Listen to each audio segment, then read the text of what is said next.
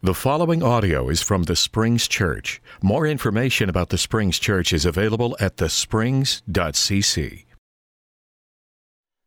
Good morning. I've heard a rumor, Brett Vanderzee,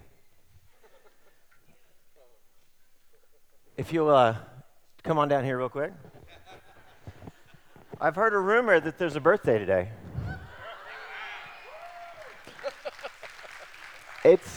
It's not often that you get to embarrass and honor at the same time your co-preacher and one of your ministers. So join me. Happy birthday to you. Happy birthday to you. Happy birthday, dear Brett. Happy birthday to you.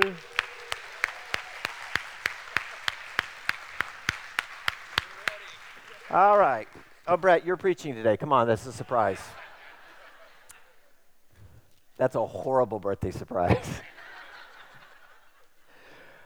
Next week is trunk or treat. Yes. And all the dentists in all of America said yes next week.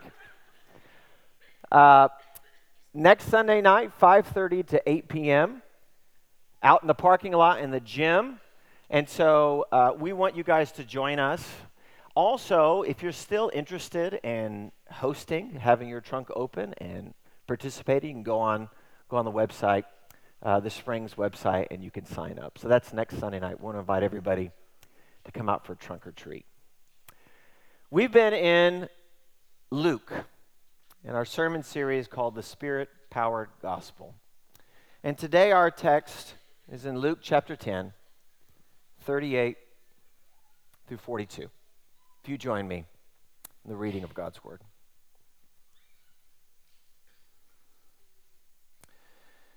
As Jesus and his disciples were on their way, he came to a village where a woman named Martha opened her home to him. She had a sister called Mary, who sat at the Lord's feet listening to what he said.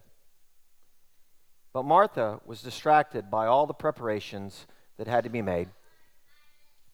She came to him and asked, "Lord, don't you care that my sister has left me to do all the work by myself?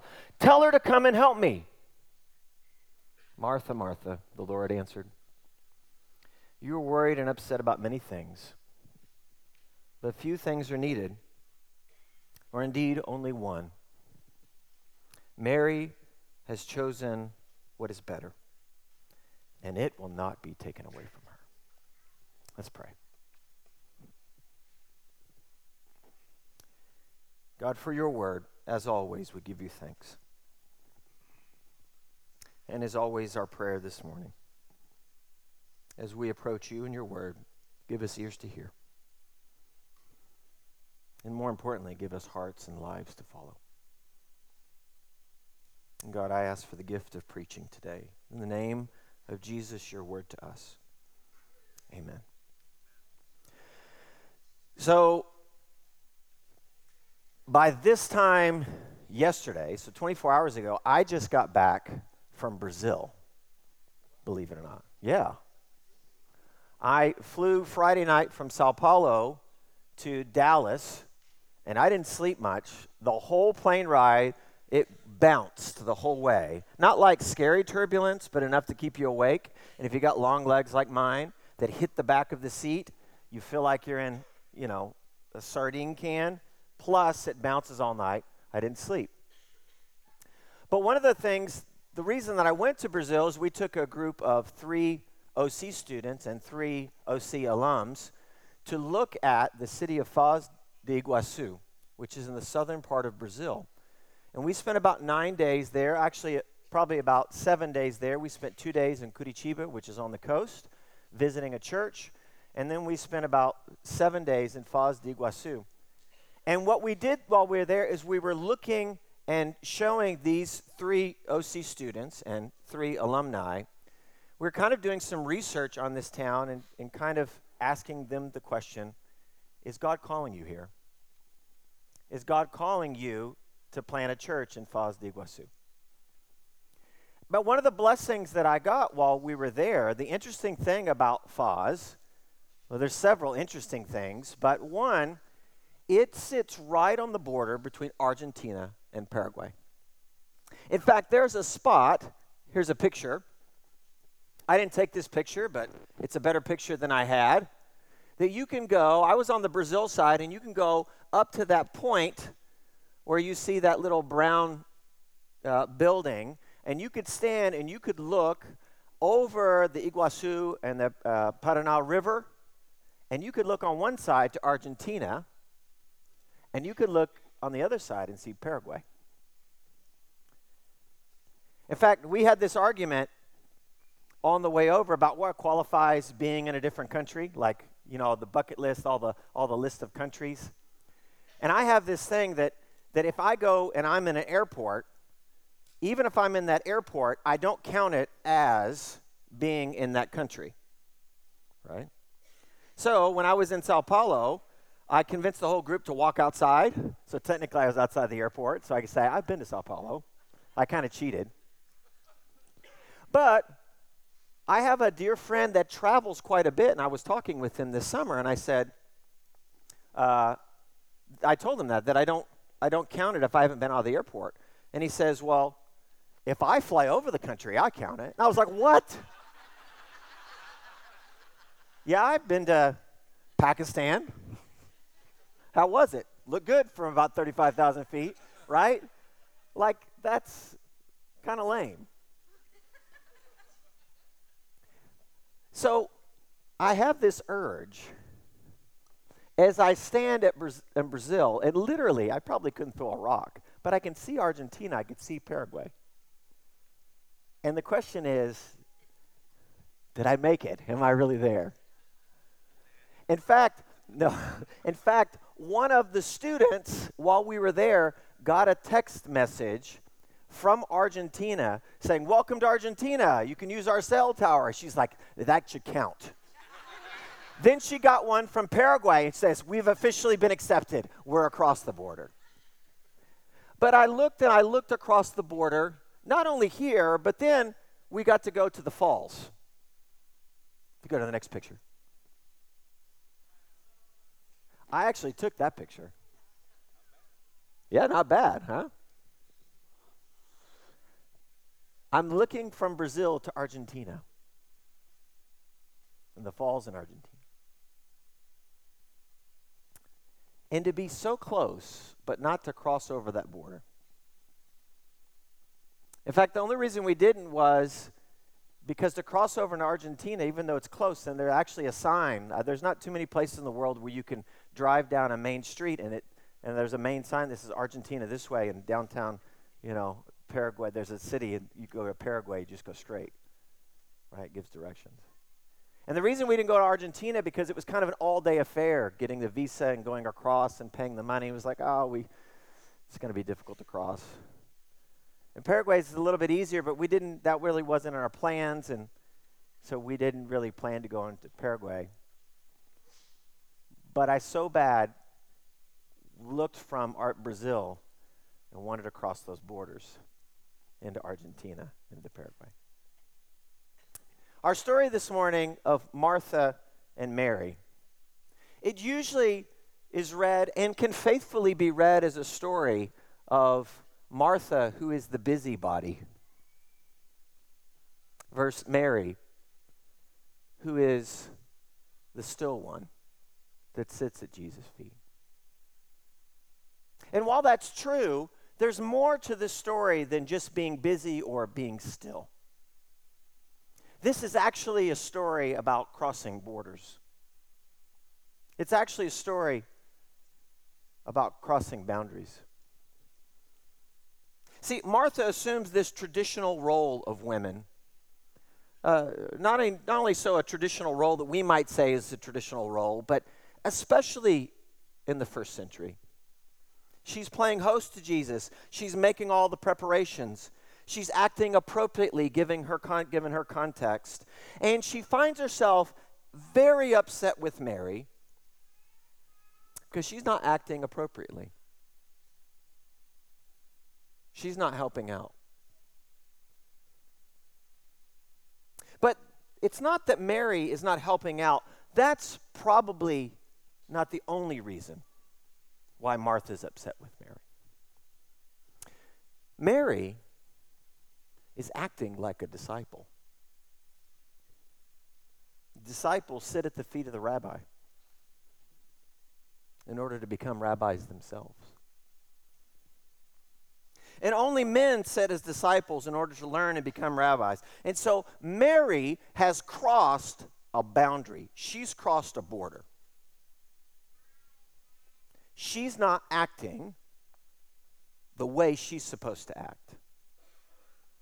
And Martha is a little concerned about that.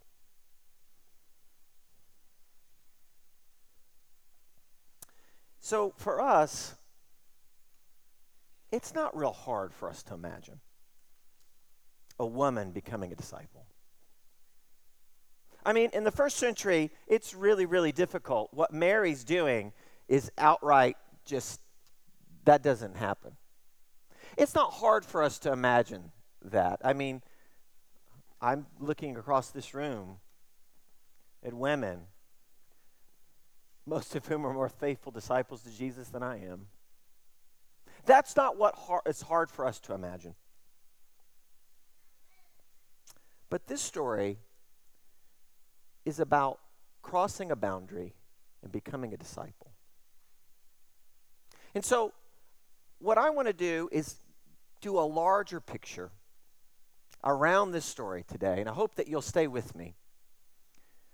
Because while it's not hard to imagine for Mary to become a disciple and cross that boundary, I want to ask you this question. What are the boundaries that make it difficult for you and I to become disciples? Because this story is about crossing borders and boundaries. So if you look at the larger context, you have to kind of go all the way back to chapter 9. So if you want to read with me, chapter 9, beginning at verse 51, it says this. As the time approached for him to be taken up to heaven, Jesus resolutely set out for Jerusalem. And he sent his messengers ahead of him, who went into the Samaritan village to get things ready for him. But the people there did not welcome him because he was heading for Jerusalem. And when the disciples, James and John, saw this, they asked, Lord, do you want us to call down fire from heaven to destroy them? But Jesus turned and he rebuked them. Then he and his disciples went to another village. This is a turning point in Jesus' ministry. This is where it says he set his sights on Jerusalem. That's an important point because Jesus is on this journey, and the gospel writers do different things with that, but one of the things that most of the gospel writers do is that Jesus has this point where he turns towards Jerusalem. Because Jerusalem, that's always Jesus' destination.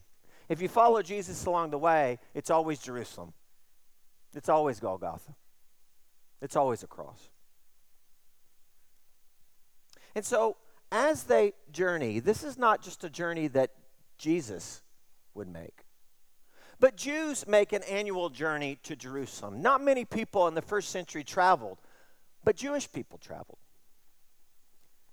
And maybe while not all did this, many of them set out on this pilgrimage to go to Jerusalem, which was, depending on where you live, maybe a 3, 4, 5-day walk.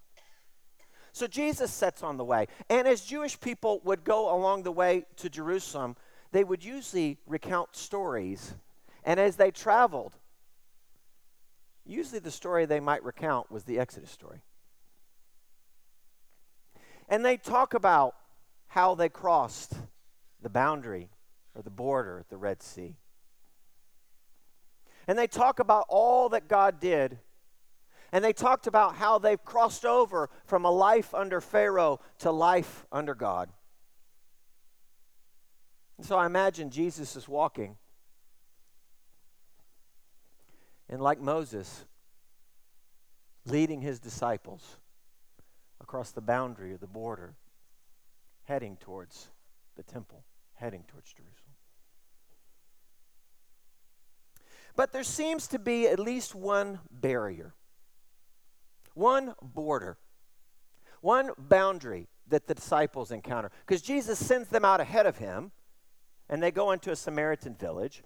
And one of the boundaries that they find along the way, one of the borders they find along the way, is that these Samaritans, they don't want to have anything to do with Jesus. And particularly because he's going to Jerusalem. So the disciples come back to Jesus and they tell him this. Now, remember, Brett preached last week on the Transfiguration, and there was Moses, right, with Jesus, and there was Elijah. So if Moses is this figure, Jesus is this Moses figure leading the way, it's not hard for the disciples to now imagine themselves as maybe an Elijah figure. And so they have an answer for these Samaritans. Like Elijah, let's call down fire from heaven. Because remember, Jewish people don't really like the Samaritans anyway. They're kind of half Jewish, half Gentile, which may be worse than just being fully Gentile. We know how to handle this boundary. We know how to cross. Should we just send down fire from heaven? But what's surprising is that doesn't end up being the biggest boundary for them. In the story, they have a solution to the border they're experiencing to these Samaritans, and they want to call down fire. And the border, or the boundary that they run up against, is Jesus saying, that's not right. That's not the journey I'm on. That's not the way to Jerusalem. This is not the way of the kingdom. And these disciples have to be scratching their heads. Because Jesus says, you don't act like that. But then it's no coincidence that if you go on to chapter 10, there's another story about a Samaritan. Actually, one that Ryan read in the communion homily. And we both knew we were going to do this. And we said, it's good to repeat stuff. That's how you learn. So in chapter 10, verse 25, it says this. On one occasion, an expert of the law stood up to test Jesus. Teacher, he asked, what must I do to inherit eternal life? What is written in the law, he replied. How do you read it? He answered, love the Lord your God with all your heart, and with all your soul, and with all your strength, and with all your mind, and love your neighbor as yourself. You've answered correctly, Jesus said. Do this and you'll live. But he wanted to justify himself, so he asked Jesus, who is my neighbor? In reply, Jesus said, a man was going down from Jerusalem to Jericho when he was attacked by robbers, and they stripped him of his clothes, and they beat him, and they went away, leaving him half dead. And a priest happened to be going down that same road, and when he saw the man, he passed by on the other side. So too a Levite, when he came to the place and saw him, he passed by the other side. But a Samaritan, as he traveled, came where the man was, and when he saw him, he took pity on him. He went to him and he bandaged his wounds, pouring oil and wine. And then he put the man on his own donkey and brought him to the inn and took care of him. And the next day, he took out 2 denarii and gave it to the innkeeper. He says, look after him. And when I return, I will reimburse you for any extra expense you may have. Which of these 3 do you think was a neighbor to the man who fell into the hands of robbers? The expert of the law replied, the one who had mercy on him. And Jesus said, go and do likewise.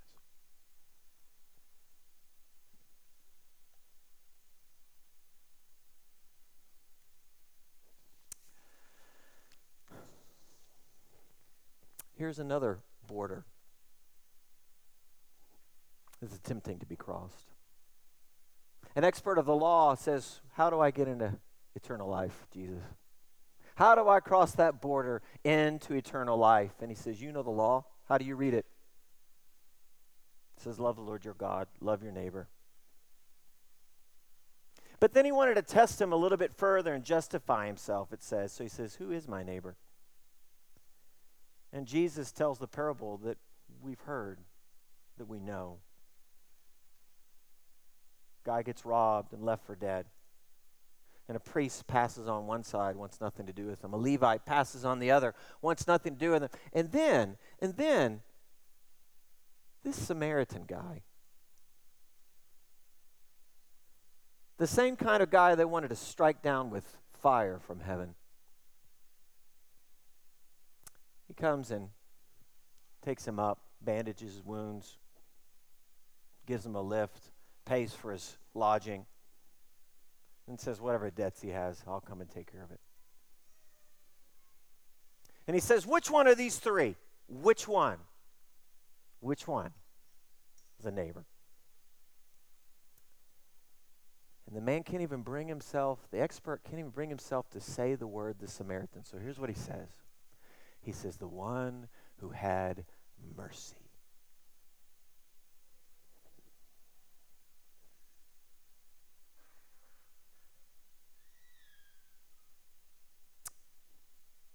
What defines a disciple is mercy. What it means to be a disciple is to cross over the boundary into a life defined by mercy. And so some of us today, first of all, need to receive mercy. Some of us need to cross over the boundary and receive the mercy that God has for us. Because some of us have been working and laboring hard to prepare your life, maybe like Martha, trying to justify and get everything just right, so that when Jesus shows up, he's going to be impressed with you. And maybe what you need to do is just stop and come to the feet of Jesus and, like Mary, receive his mercy.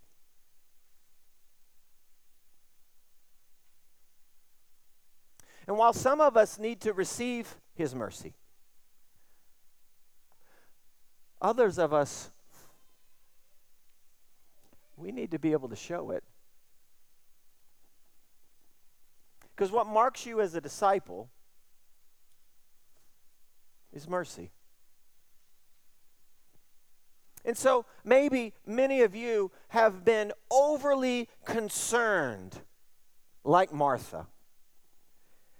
That you're like Martha and you've seen the Marys of the world cross over boundaries which you don't think should be crossed. To step over borders you don't think should be transgressed.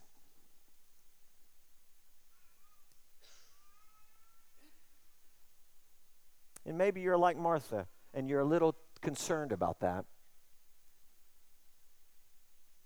And you want the boundaries and the borders to remain the same. And you say, Jesus, aren't you concerned she's not doing what she's supposed to be doing?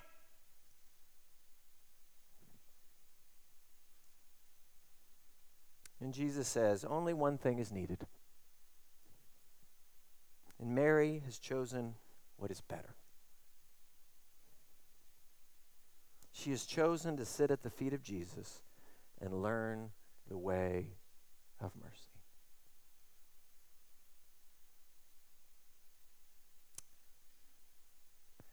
But stories about discipleship don't just end with this one.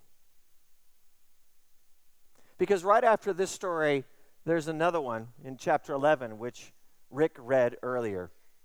It says this: one day when Jesus was preparing in a certain place, and when he finished, one of his disciples said to him, Lord, teach us to pray, just as John taught his disciples. So he said to them, when you pray, say this: Father, hallowed be your name. Your kingdom come. Give us this day our daily bread. Forgive us our sins, for we also forgive everyone who sins against us. And lead us not into temptation. And then Jesus said to them, suppose you have a friend and you go to him at midnight and say, friend, lend me 3 loaves of bread. A friend of mine is on a journey, has come to me, and I have no food for him. And suppose the one inside answers, don't bother me. The door is already locked and my children are already in bed, and I can't get up and give you anything. I tell you, even though he will not get up and give you the bread because of your friendship, yet because of your shameless audacity to keep pestering him and asking him, he will surely get up and give you as much as you need. So I say to you, ask and it'll be given to you. Seek and you'll find it. Knock and the door will be open. For everyone who asks receives, and the one who seeks finds, and to the one who knocks the door will be open. So which of you fathers in this room, if your son asks for a fish, will give him a snake instead? Or if you keep going on, it says, or if he asks for an egg, you'll give him a scorpion. If you, fathers in this room, if you know, even though you're evil, and I'm evil, if you know how to give good gifts to your children, how much more will the Father give you good gifts? And he says, and give you his Holy Spirit when you ask him for it. The disciples asked Jesus how to pray, but this is not really a lesson on prayer. This is a story about God's mercy. Even your friend will give you a loaf of bread if you ask him. How much more will God give you if you ask, if you knock, if you seek? Even you fathers, who in general are good fathers, but you're not like your heavenly Father. If you know how to give good gifts, how much more will God give you? This is a story about God's mercy.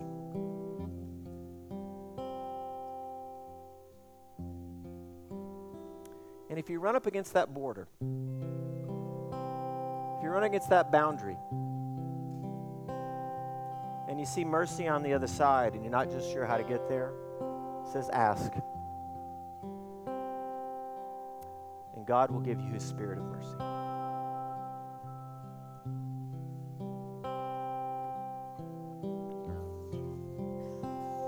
Mary crossed a boundary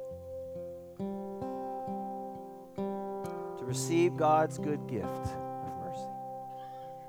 She has sat at the feet of Jesus, the one who is merciful, in order to learn the way of mercy.